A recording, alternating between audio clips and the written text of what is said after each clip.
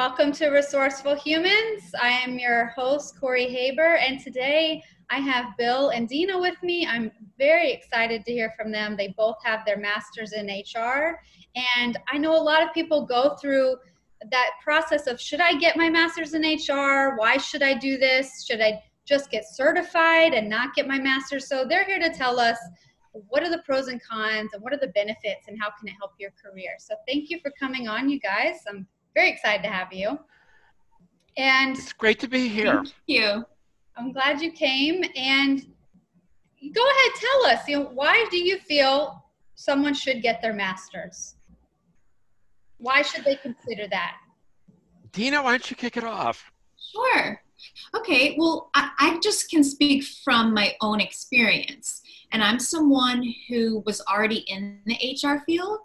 So, I think Bill and I talked about, there may be someone who is just starting their HR career as someone in our audience, and also those who already have experience but want to advance their profession. So I was in the second category. And what really motivated me was I wanted to grow in my career. I wanted to grow financially. I also, knew a lot of practical, tactical HR skills, but really wanted to learn the theoretical of organizational design and learning. And, I was also on an executive team. So part of it for me was credibility. A lot of my team had their MBAs and their masters. And so I decided to get my master's at NYU as an executive and a business partner with an expertise in HR. That makes sense. Yeah, I also got my master's degree fairly late in my career. I've been working in HR for actually a couple of decades. I was thinking, how do I take things to the next step? Plus, I was also thinking, how could I potentially transition my career to teaching?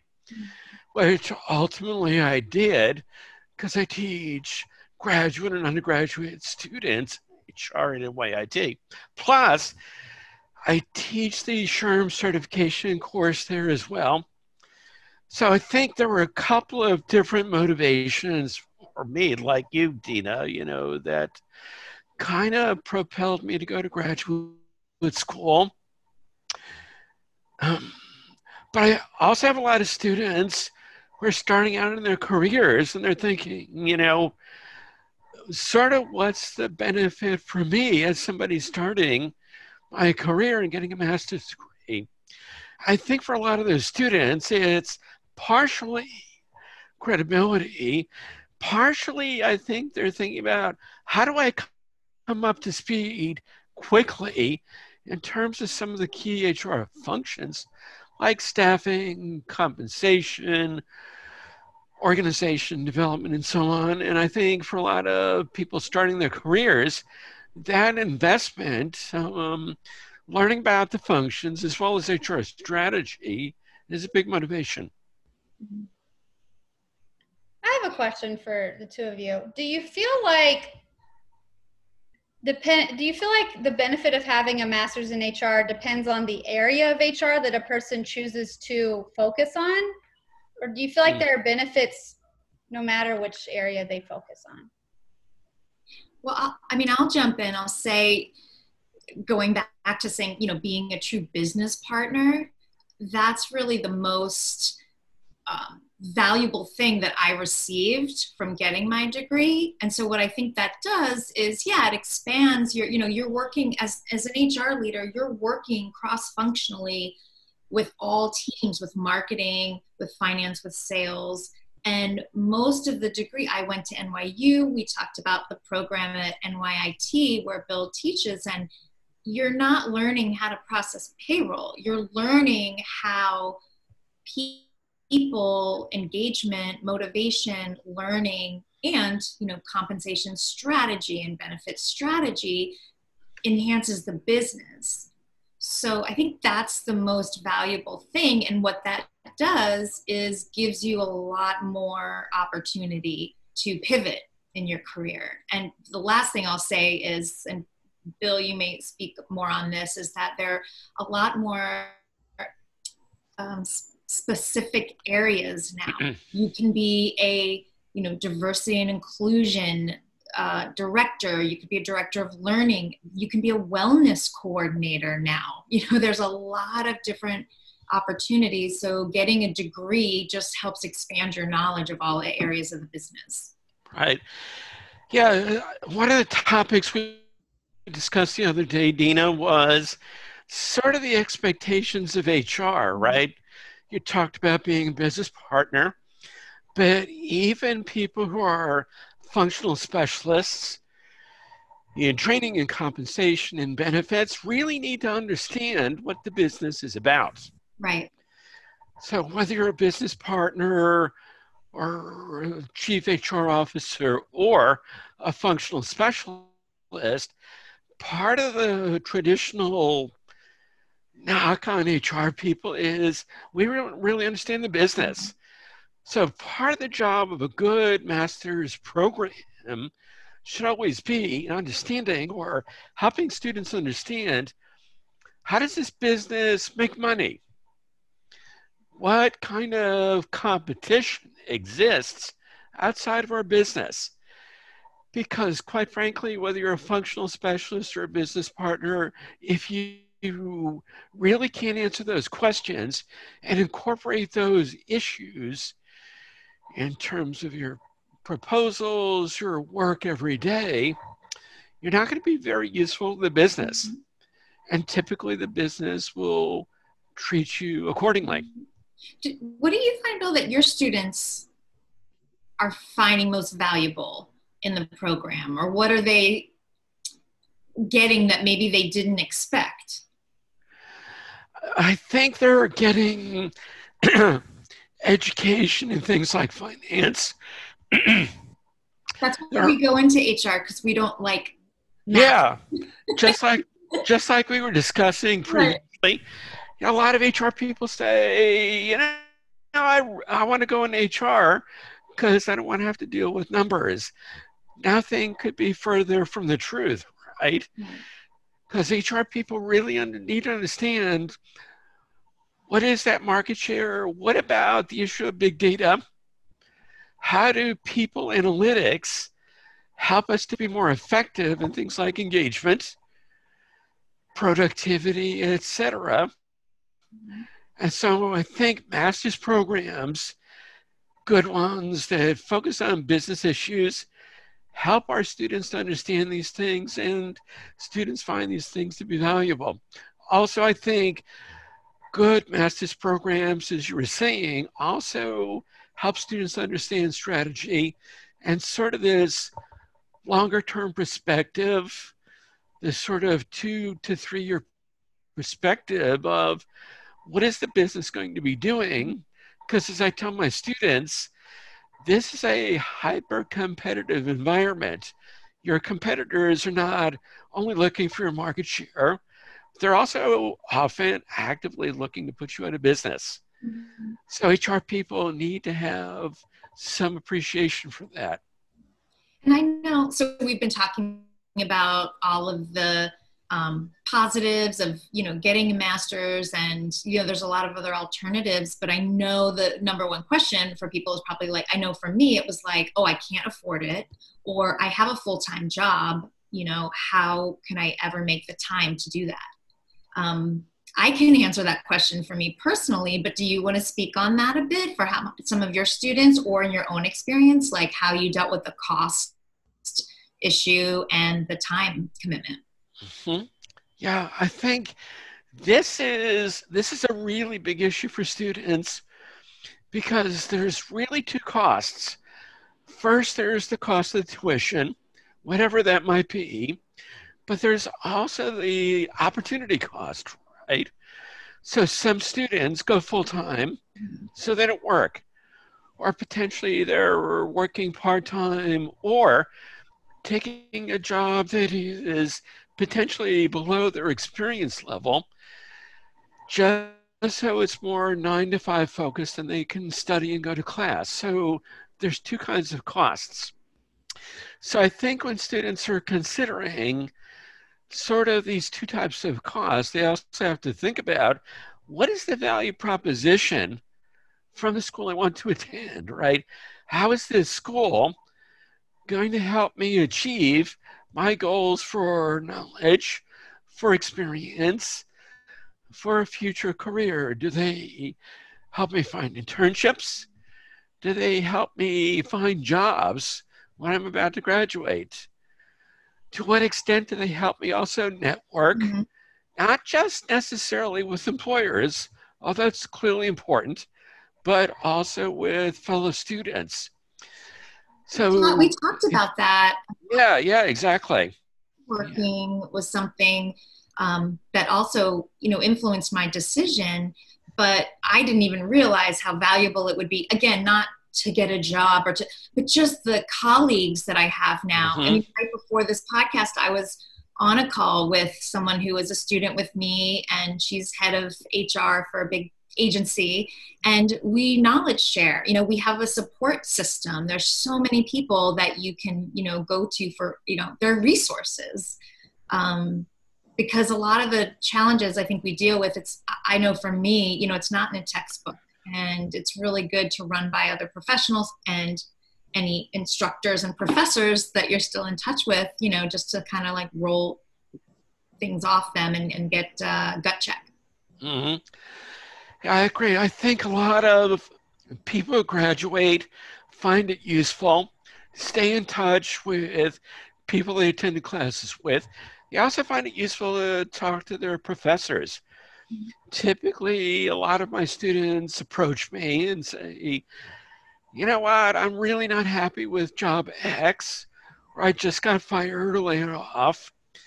So help me find other positions. So good programs that are well networked help students as well as their graduates to do so. And do you do that, or do your other colleagues do that? Do you spend time with your students outside of class and once they've graduated? And Sure. Yeah, so I think these days, as all three of us know, it's all about networking, right? Yeah. And so establishing that network and maintaining it is really pretty critical. A couple of my former students are currently on the Leadership Council of New York City SHRM. We have a couple of alums who are on the board of SHRM Long Island. Plus, we've got several alums who are in senior HR positions. One of them used to be the chairman of the board of SHRM National, actually. Wow. So our students do really well, but the core of that is the educational experience, plus the networking and the types of experiences that we give our students while they're going to class. What other additions do you have, Dina? in terms of Sort of the value proposition for graduate students. Yeah, well, we were talking about that. I think, like I said, I'm repeating myself, but the one that was most valuable was understanding this language of business. And it reminded me, though, I want to come back to it because I'm currently the head of people at Bandier. We're a fashion retailer. And my chief marketing officer shared with me a page from the book Powerful, the Netflix book by Patty McCord. And she shared with me this, oh, what's that? Oh, I said, okay, I'm familiar. Yeah. So she shared with me this, but I want to read it because, I was so proud to say to her, 100%, like this is me. She said, one thing I absolutely advise is making sure your HR people are your partners. You must stress to them that you want them to be true business building partners. Do they know your 3 key drivers of revenue? Do they know who your top 4 competitors are? Do they know about the technology that's about to disrupt the market? Tell them. And if they don't want to know, replace them. And I think the value of this degree was learning that that's who I am. Like, that's who we are. We're business partners. Again, if we're functional specialists or generalists, that it's no longer personnel, and we're not just filling out forms and doing tactical jobs. That all organizations right now are competing on talent. It's not the industrial age. We all have the same computers and the same technology and the same platforms. It's really people who are really our, that's what makes the difference with our customers and in our business. So that is something I'd reiterate as being the most valuable. But that being said, the network was great. And having most recently been job searching during the pandemic, I was surprised to see that a lot of postings said, degree required, master's preferred. There's quite a few jobs that actually, articulated that's what they're looking for. And what that says to me is they're looking for people who have a broad experience and understand the business of the language. I've had a lot of people that I personally know just through LinkedIn or just in general that I work with that are having that issue. They don't have a master's in HR, and that's required for most of these positions now, or it's preferred, I should say it's preferred. So yeah, it makes it difficult.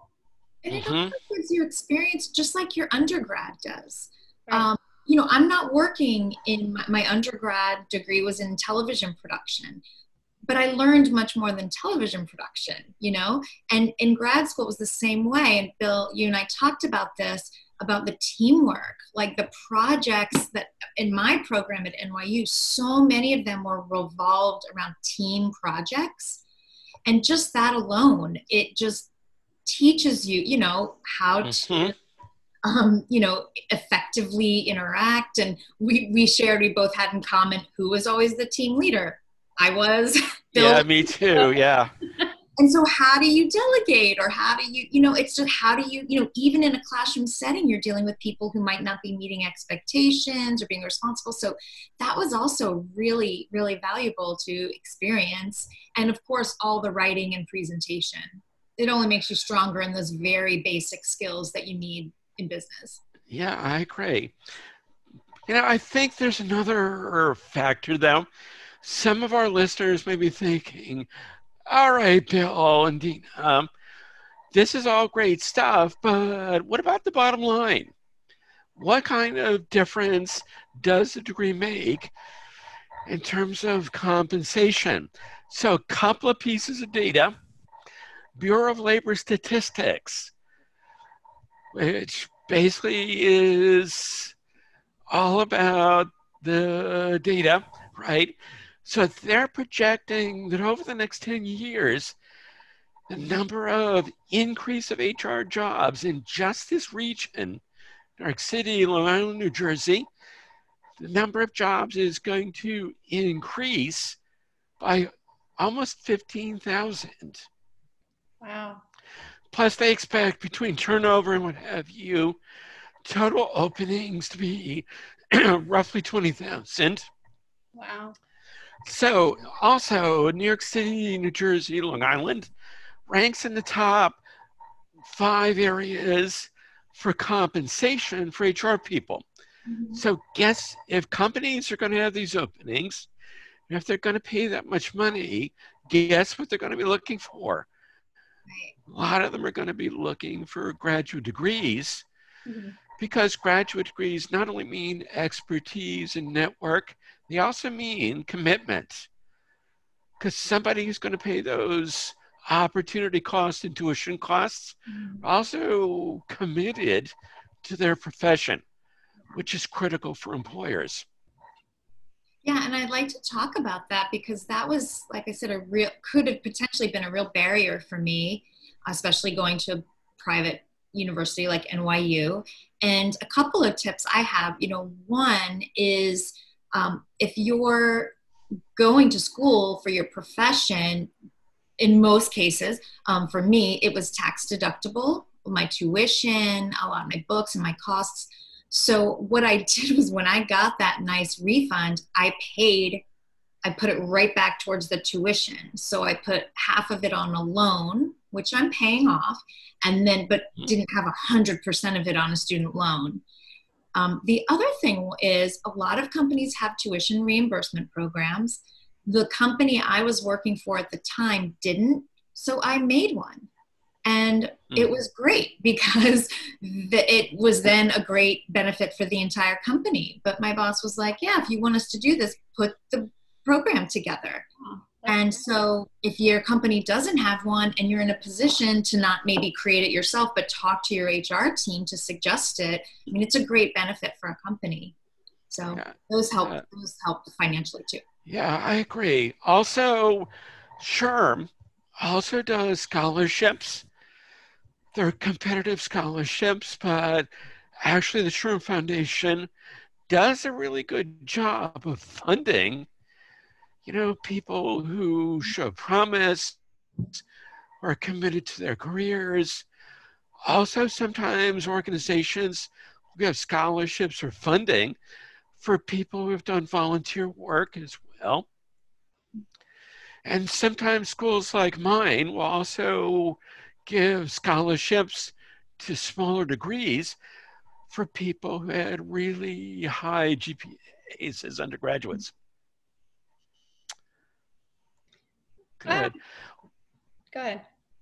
Why don't we talk, one of the popular topics that comes up these days, and we discussed the other day, Dina, was micro-credentials as well as certification. So people will sometimes say, well, 9N certifications are the new degree. Micro-credentials beat out any degree.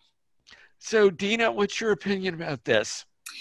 Well, I did do some research, and in fact, I think SHRM had at the time, this was in 2014, they had a workshop on should you get a graduate degree or a credential. And and this was before, now like Google has these micro credentials, you could go online with SHRM and get credentials, but they really laid it out. And to your point about commitment, the deciding factor for me and some of my colleagues who went was one, just the personal enrichment of the entire experience of going to graduate school, but also the level of commitment.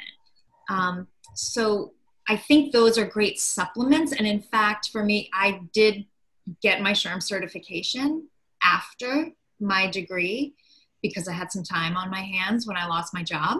And it's a good thing to do when you have extra time, is study. And then, and so do you want to talk about, because I know NYU has a certification program that's a condensed version, but again, what I really got out of it was the commitment, the team building, the network building, the getting to know my instructors and professors. I go back as a guest lecturer for one of my professor's presentation classes. So I don't know if you get that through a certification program, but you can speak more to that. Yeah. So don't get me wrong. I think micro certifications are great. And also I want to mention that by the time this podcast appears, New York City SHRM is going to be introducing 2 SHRM micro-credentials, which are really great. They're going to be taught by top-notch professionals who are leaders of New York City SHRM. Ingrid Thorpe is going to do micro-credential on inclusion in the workplace. Joel Peterson is going to do something on HR Department of One. These are going to be top-notch micro certifications, micro credentials. Really, really good. But they're very, very targeted. So if I've got a student just started a job as the HR Department of One. She's already said to me, I'm going to sign up for this program. She should. But she also has a master's degree and she also has certification. So I think targeted micro-credentials work really well when you've got a knowledge gap, which is specific. Absolutely. Certification, like you, Dina, I actually got certified for the first time. During a summer when I was going to graduate school, we didn't have classes. So I thought, why not? let me go for the SPHR credential. Are we nerds? We are definitely nerds, right? So I think these certifications are good in terms of exposing people to really broad perspectives, but often the knowledge is a little bit sort of shallow. Not that that's bad, but it's sort of these days with SHRM credentials looking at competencies, there's also behavioral element, which is great. But I think with a master's degree, there's a much deeper perspective of topics we discussed already, like strategy, staffing, talent development, etc. Because a master's degree really indicates you've gone through an educational process which focuses on deeper critical thinking, multiple sources of knowledge. Schools are accredited. So there's a deepness to sort of plus discussion skills, presentation skills, etc., that we've already talked about. So those kinds of things, I think, are really important for the longer term. The value of certification usually is shorter term. Usually there's an increase in promotions and in raises first couple of years after certification.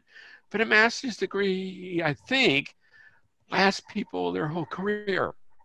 And I would also add, you're exactly right. And when you brought that up, you know, I realized I've changed industries a couple of times. So for example, when I was in the hospitality industry, it was a lot more focused on compliance and wage and hour laws for hourly employees and tipped employees.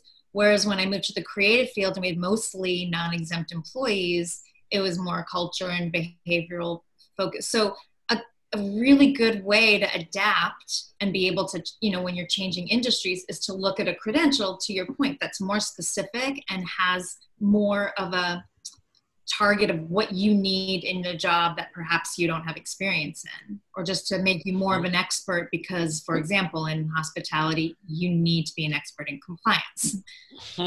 Yeah, it's a good supplement too. Yeah, absolutely. I think the other thing we said we were going to discuss was a couple of new trends in terms of master's programs. Do you want to kick it off, Dina?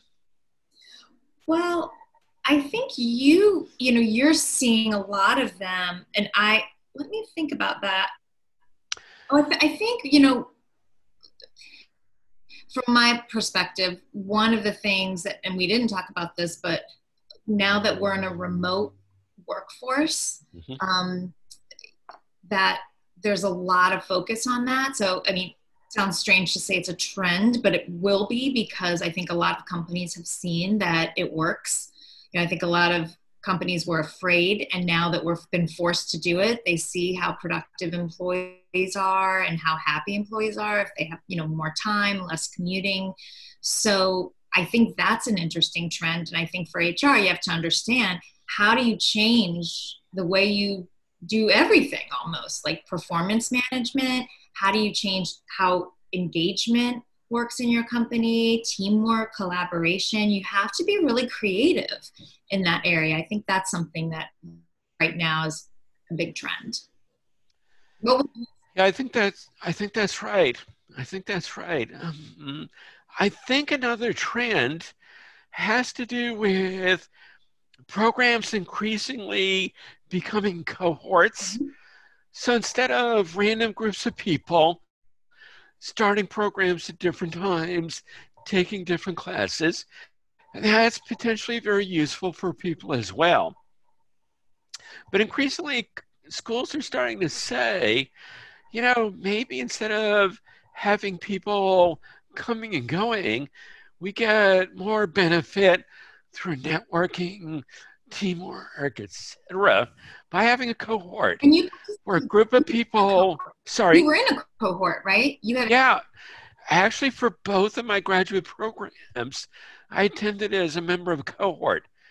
So you get all the benefits of networking, strong teamwork, which can be really challenging at times, as we discussed, but once you graduate, that network is always with you. Plus, it teaches you how to solve challenges and problems working with other people that you see on a regular basis and who also potentially can affect your success as a student. One of my graduate programs, the comprehensive exam, was based on teamwork. So we had to do group presentations, we had group projects to do, and basically if we screwed up as a team, we all failed. Right. Despite the fact that one person may have done better than the others, we would all fail. That's a really tough thing, but it's great preparation for HR. And because quite frankly, the success of HR really depends on other people. Dina, sorry. Right. No, I agree 100%. It's very applicable to the real world. Yeah.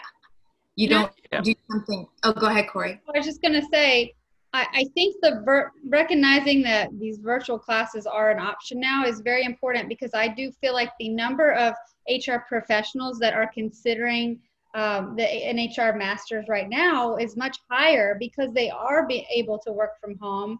And it does make things a little bit easier as far as doing online courses, because you are at home and you can maybe have some time between what you're doing at work to get some of this coursework done. So I have noticed that a lot of HR professionals that I know have started to consider this route even late into their careers because of the change in their environment. I'm old school, and I, had an undergrad and it was fine, but then I went back, however many years later, and I thought, I'm going to do it differently this time, and I'm sitting in the front row and I'm raising my hand, and I did that. But again, this was in 2014, 2015, my academic advisor said, you need to take some online classes. And I was a little hesitant, but I did. And first of all, who knew, that I'd have to, 6 years later, know everything about Zoom. And, back then, it was a little intimidating, but it was such a great experience. I learned just as much, there was nothing that was lacking in terms of the education, that class and what I took away from it. Several of the classes I did online. So I think that's really important. And I think it goes back to the time factor. If people are concerned about time, like you said, Corey, I would work all day and I'd have a 6 o'clock class, but I wouldn't have to commute. So I would just work right up until then, take it into a conference room, do my 3-hour class, and then order some dinner and, work a little more and go home. And that was manageable. Manageable. Yeah, I think taking online classes, especially through Zoom, is a great way to save time and be efficient and basically get it all done. The other trend, just starting to see this, is several schools are starting to say, there are a lot of people out there that are certified, or a lot of people who want to become certified, plus they want their master's degree. How can we package this up? So there's, based on what I've studied, there's about 7 schools currently where a school will say, if you take your certification prep concurrent with your master's degree, we will give you credit for that. Plus, a kind of an emerging trend also is people who are certified before they start their master's. Some schools are starting to say, well, you know what? We'll give you credit transfer for your certification. So we're talking about that value proposition earlier. That's something to also look at. What will a school do to help me not only get the master's, help me network, but also help me get certified? I agree. So one question that I was thinking of while you guys were chatting is, I think for for myself, I'd be curious too. Do you feel like there's a right order to do it? Get your master's and then get your certification, get certification, then master's? Does it really even matter? Or should you do them both at the same time? Because let's say someone doesn't have either. What should be their next step? What do you feel? Go ahead, Bill. Dina, go ahead. I can only share, my own experience. I don't know that it's best, but it worked for me. And look, there's also the question, like before the journey of before making the actual decision to go to school to get my master's, I joined SHRM and I got really involved with SHRM.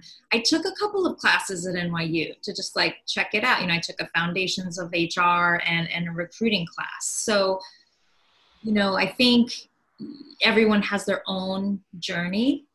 But for me, I felt because I was already working in the field at a senior level, that maybe I get a certification, maybe not, but I really wanted that graduate degree, like I said, because I was working on an executive team and I really felt, personally for myself, I wanted to invest in that. I deserved it, but also for my professional growth and financial growth and, to have that credibility. What do you think, Bill? I think there's no one size fits all, right? I think if I'm 2 years in my career, I'm thinking, I'm really unappreciated around here, just not making progress. Potentially certification is great short-term mechanism, kind of jumpstarts your career. But if you're 2 years in and thinking, you know what, I've got long-term goals. I really want to be successful in my career. So I want to make that commitment. A master's probably is going to be the place to start. And potentially you can get your certification potentially during your master's or right after it. I wouldn't suggest doing it during. Yeah, if you can, definitely do it. Yeah, but I will say too, the advantage of the certification too. Yeah. You said you would suggest doing it during or not suggest? I would not suggest doing it while you're in school. At least for me, But a lot of my students do this. Really? Okay. They don't sleep for 3 months, but they get their certification. Yeah. If you're working full time, then maybe not. If you're not, that could happen. But it was a lot of studying and quite stressful. But look, the other thing about the certification, I don't just get to say, oh, now I have it. I have to keep it current. So I've always been someone that's gone to SHRM events and other events and conferences, but it forces you to do that, which I think is also a commitment, in some sense. Like maybe it's not a graduate degree that you spend all this money on, but it does force you to stay current, stay active, stay engaged in your own professional growth. Yeah, I agree. I think probably the best scenario is have both.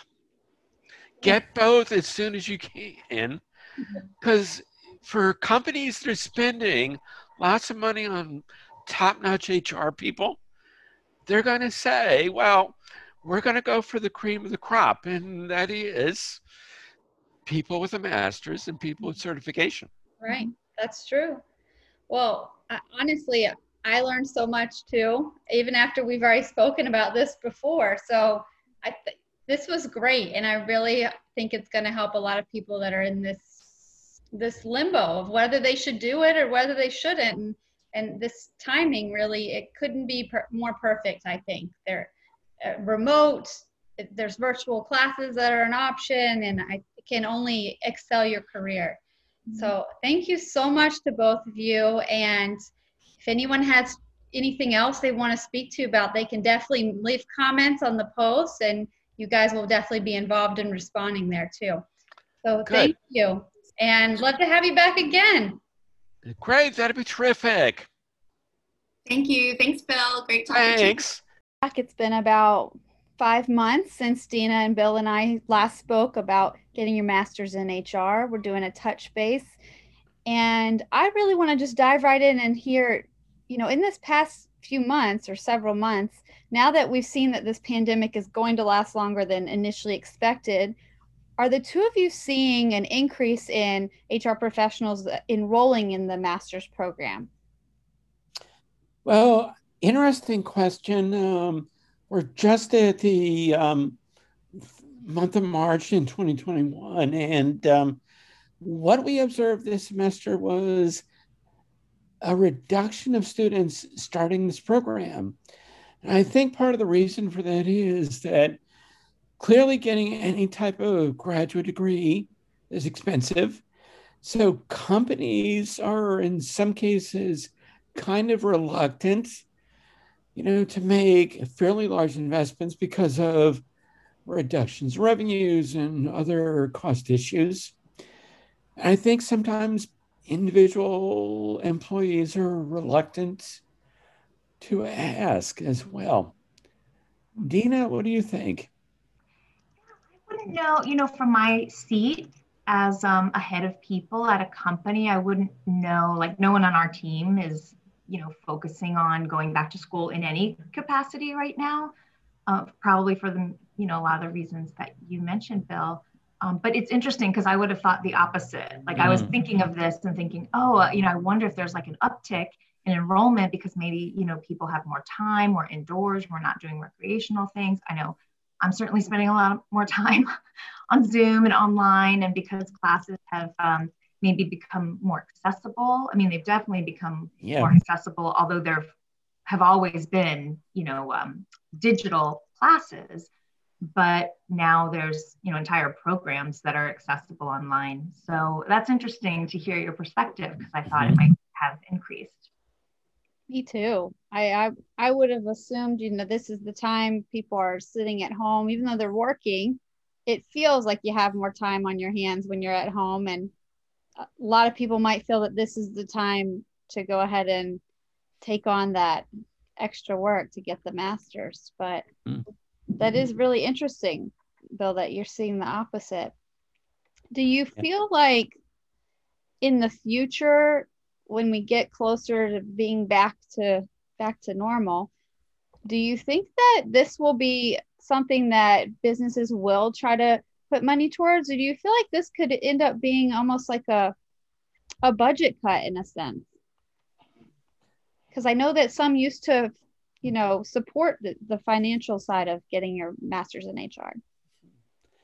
Yeah, I think that as companies, I think, take advantage of new opportunities in the market, start bringing in revenues like they used to, and in some cases, start establishing new initiatives in terms of the business. I think companies will start looking again at how do we invest in people that work for us? How do we invest in their skills, both through training at work or training through the company's proprietary systems, but also what kind of support do the people need in terms of graduate education, broadening their perspective. So I think this will change. Might take a year or two to get to that point until companies feel maybe a little more comfortable with their revenues. Yeah. I know as a someone who's in-house, I would love for us to give that benefit. I think we talked about in the last podcast that I created a benefit at my company and then benefited from that benefit, but of course other people did as well. It seems like maybe a lazy choice, but as you were talking, Bill, I was thinking so much easier to just allow someone to take the initiative and really enroll in something they're so passionate about, or a program that they specifically want to join, and have us just, write the check, rather than take the time and resources internally to create more learning and development opportunities. So just, as a note to companies, even though it is an expense, think about how much time and resources you're putting towards internal training. I think there should be a combination for sure, but this is sort of an easy win for any company if they have the, the line item to do it. Yeah, exactly. I think companies have to separate sort of the focus on training, which is inherently short-term, good for the immediate needs of the company, but there's also the developmental aspect of, looking down the road a couple of years, who's going to be the next head of talent management, who's going to be the next head of total rewards or engagement, et cetera.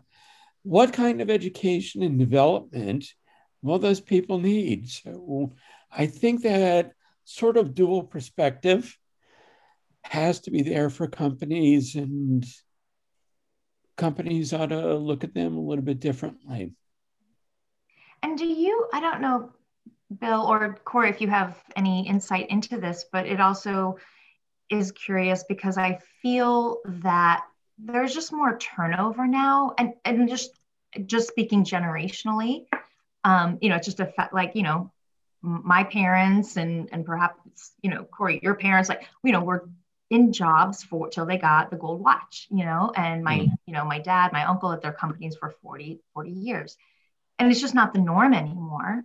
So I wonder, do you know that companies put any more value on this as something being like an advantageous benefit, or that it's sort of off the table because owners may think, why am I going to do that if this employee is going to leave in a couple of years? I know that's a question that came up from my employer.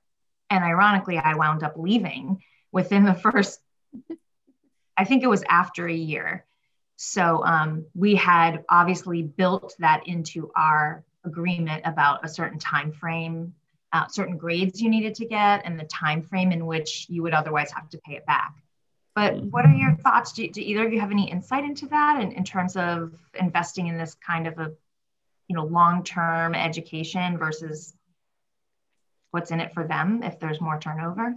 I think for me, I mean, that question could kind of be relevant to a lot of different things too. It's like, why give this person a raise if they're just gonna, leave me? But I think that sometimes businesses do think about it in that sense. Like, I don't want to spend this money because I'm going to help them progress in their career and their education, and then they're going to turn around and take another job. But at the same time, it can do the very opposite. It can help the person progress and grow within your company, and even create a job that wasn't there before because no one was qualified to do it. But it's hard because I almost feel like it's the person. You have to really think and look, do they enjoy working here? Are they invested in this company? And if we pay for this, do they clearly want to stay here and grow with us? Or do they just want to grow as an individual and not with our company? That's just kind of how I think companies really spend a lot more time thinking about who are their top performers, who's in that talent pool, right? And what do we need to do potentially to retain those high performers? Before this call, I was talking with one of our alums. She works for a really, really big company, a company we would all recognize immediately. And she graduated, I guess, 3 or 4 years ago. And basically she was telling me, well, currently I'm doing this, but there's opportunities to do something different. There's something after that. There's something after that. She's got not, I wouldn't call it a career path, but she's got a plan of moving upwards within this very large organization very quickly. And it certainly sounds like the company is amenable to making those things happen. Now, she's already got the master's degree. So for those who, sometimes wonder, is it worth it? Consider this example where she is already on her 3rd company. She left her previous 2 companies by her own choice. And this is a major company that really wants, to retain her and is willing to go through the investment of keeping her there because she's doing a great job. Yeah, I think, my lens of, most of my experience has been at smaller companies. And that is a concern that I've heard, from leadership. It's like, well, especially in startups, like they're going to be, being somewhere for 5 years is like it's a long time.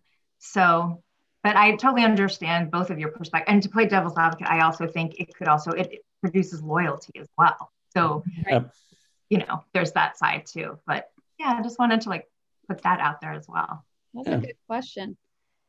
I have one. So if a business were to create a program where they do help fund getting your master's in HR, do you think the problem arises too, where they also have other areas, other specialties where they might feel like if they're going to put money towards helping their HR professionals get that master's or obtain that master's, they would also have to create some sort of program or something in the budget to help other people in their company obtain masters in other areas. Do you feel like that's sometimes what happens when they try to create a program such as that? Yeah, well, I think certainly, I don't think a business would just focus on like one department, but I know for us, when we did this, yes, it was with the HR department in mind, but it was a tuition reimbursement for any employee who wanted to apply for it. The challenge was we did, have some parameters where we said it has to be related to your field. So, and this was in hospitality. So to be truthful, all of our chefs went to culinary school already, and many of our managers did have, a Cornell program or Johnson & Wales, behind them. But it was mostly, for people at HQ working in like PR or marketing or accounting. But we did make it for everyone with the guidelines that it does have to relate to your current job or the next step in your area of profession. That makes sense. Yeah. Sort of my experience is that companies look to sort of hire people in with technical background and skill.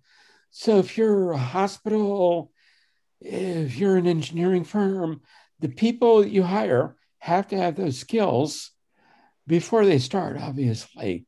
But the one area where companies sometimes are willing to open up the coffers for educational expense have to do with management, accounting, HR, and sort of those fields where a person with really strong technical skills potentially can, earn another degree and potentially become part of that talent pool we were talking about earlier.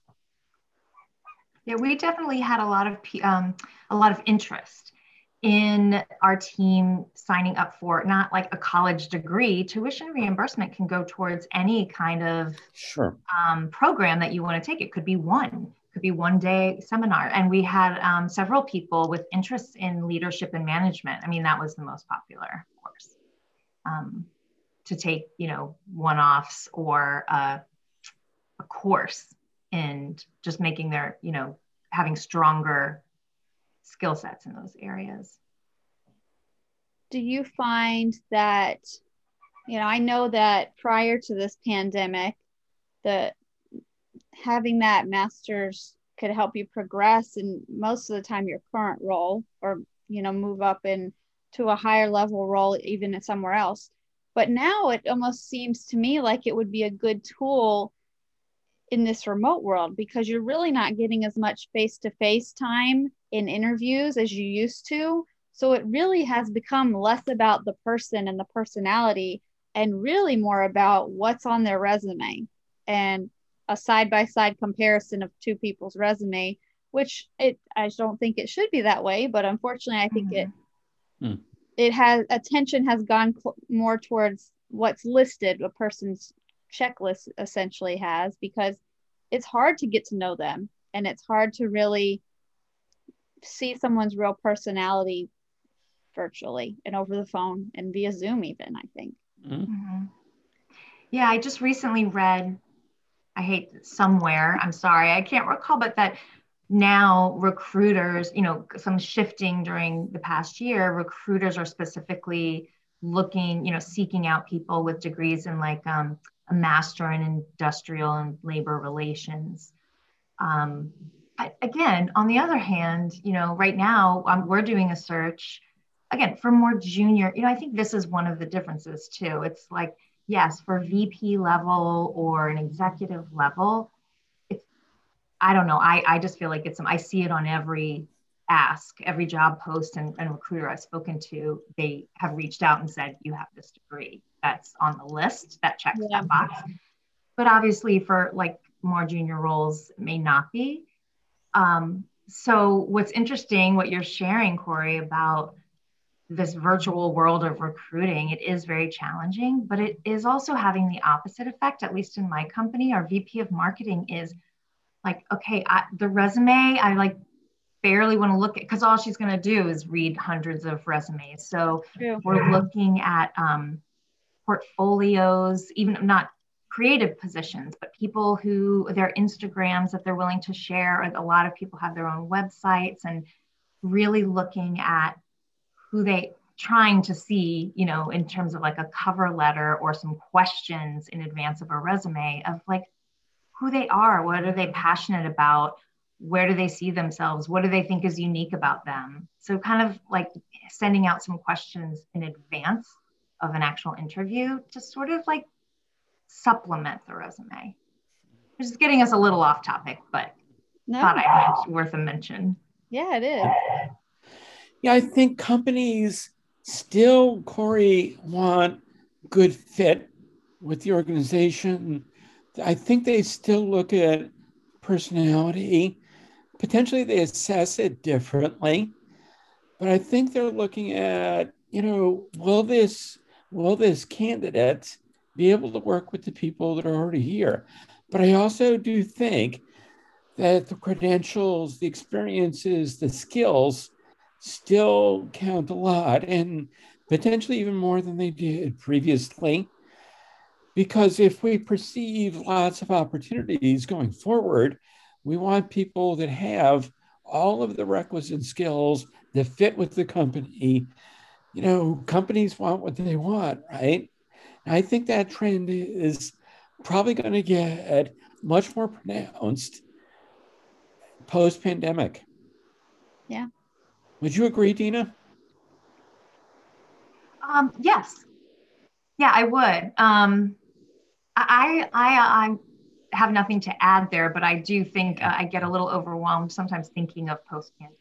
I think many of us have gotten used to this.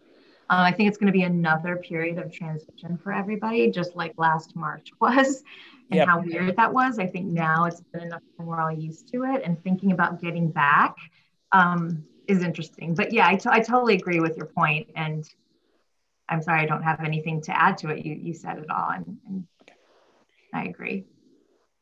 Bill, in your opinion, you know, from what you've seen with doing these virtual courses and then versus doing them in person, do you find that it's been easier for people to start that master's program or continue it if they started it before virtually? Or do you find that previous, when they could go to class in person, they tend to be more successful?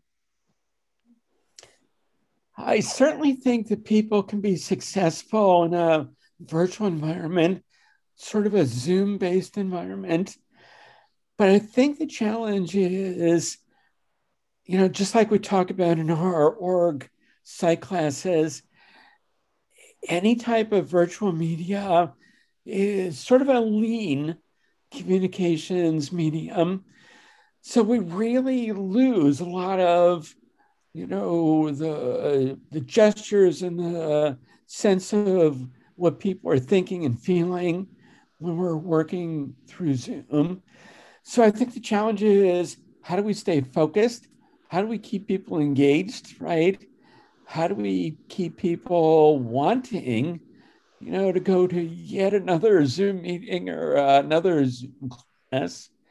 So part of the answer to that is teamwork. Part of the answer to that is the instructor, the professor, whoever, engaging people, plus giving people interesting things to work on. So it's definitely much more challenging, I think, both for the instructors as well as the students. That's what I was going to ask, Bill, about your experience teaching in both the virtual and the real world. Like, what are those challenges? Are there certain things that you prefer one over the other. And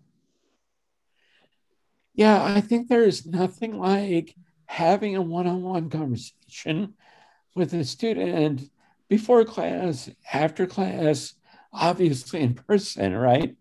Or, sitting down in the lounge or the office. What are your career plans, et cetera? Those kinds of sort of off the cuff ad hoc things you can do with some frequency. A lot harder to go to a person and say, let's talk about your career on Zoom at 5 o'clock on Thursday. Mhm. It's just a lot harder to do. So I think one of the missing pieces in the equation, or hard to duplicate on Zoom, is all of those individual conversations, which are useful, I think, for the student as well as the instructors. Dina, which did you find yourself to like more when you were getting your master's? Did you do virtual classes and in person? Yes, I think I talked about this. I was very averse to virtual classes. I liked the experience of going downtown or going to Bryant Park and being, in the room, and just like Bill said, like being there early and chatting, staying after and talking about our projects. But my counselor said, you got to take a virtual class. Like you need to take at least one, because that's the, just like that's where this is headed. Right. She was right. And I wound up they're taking only like virtual. 2. Yeah, I took like 2, maybe 3, but probably 2. And like I was sharing, what was helpful was just, the being able to stay at the office and work and then just jump right on the class. But my preference is for in person. Anytime. It's just, there's no substitute for that. Well, I hate to tell you, Dina, that's never happening again. You're stuck at home talking to your computer. Yeah. Hopefully soon. Hopefully very soon. Yeah, this definitely has to change, right? it does.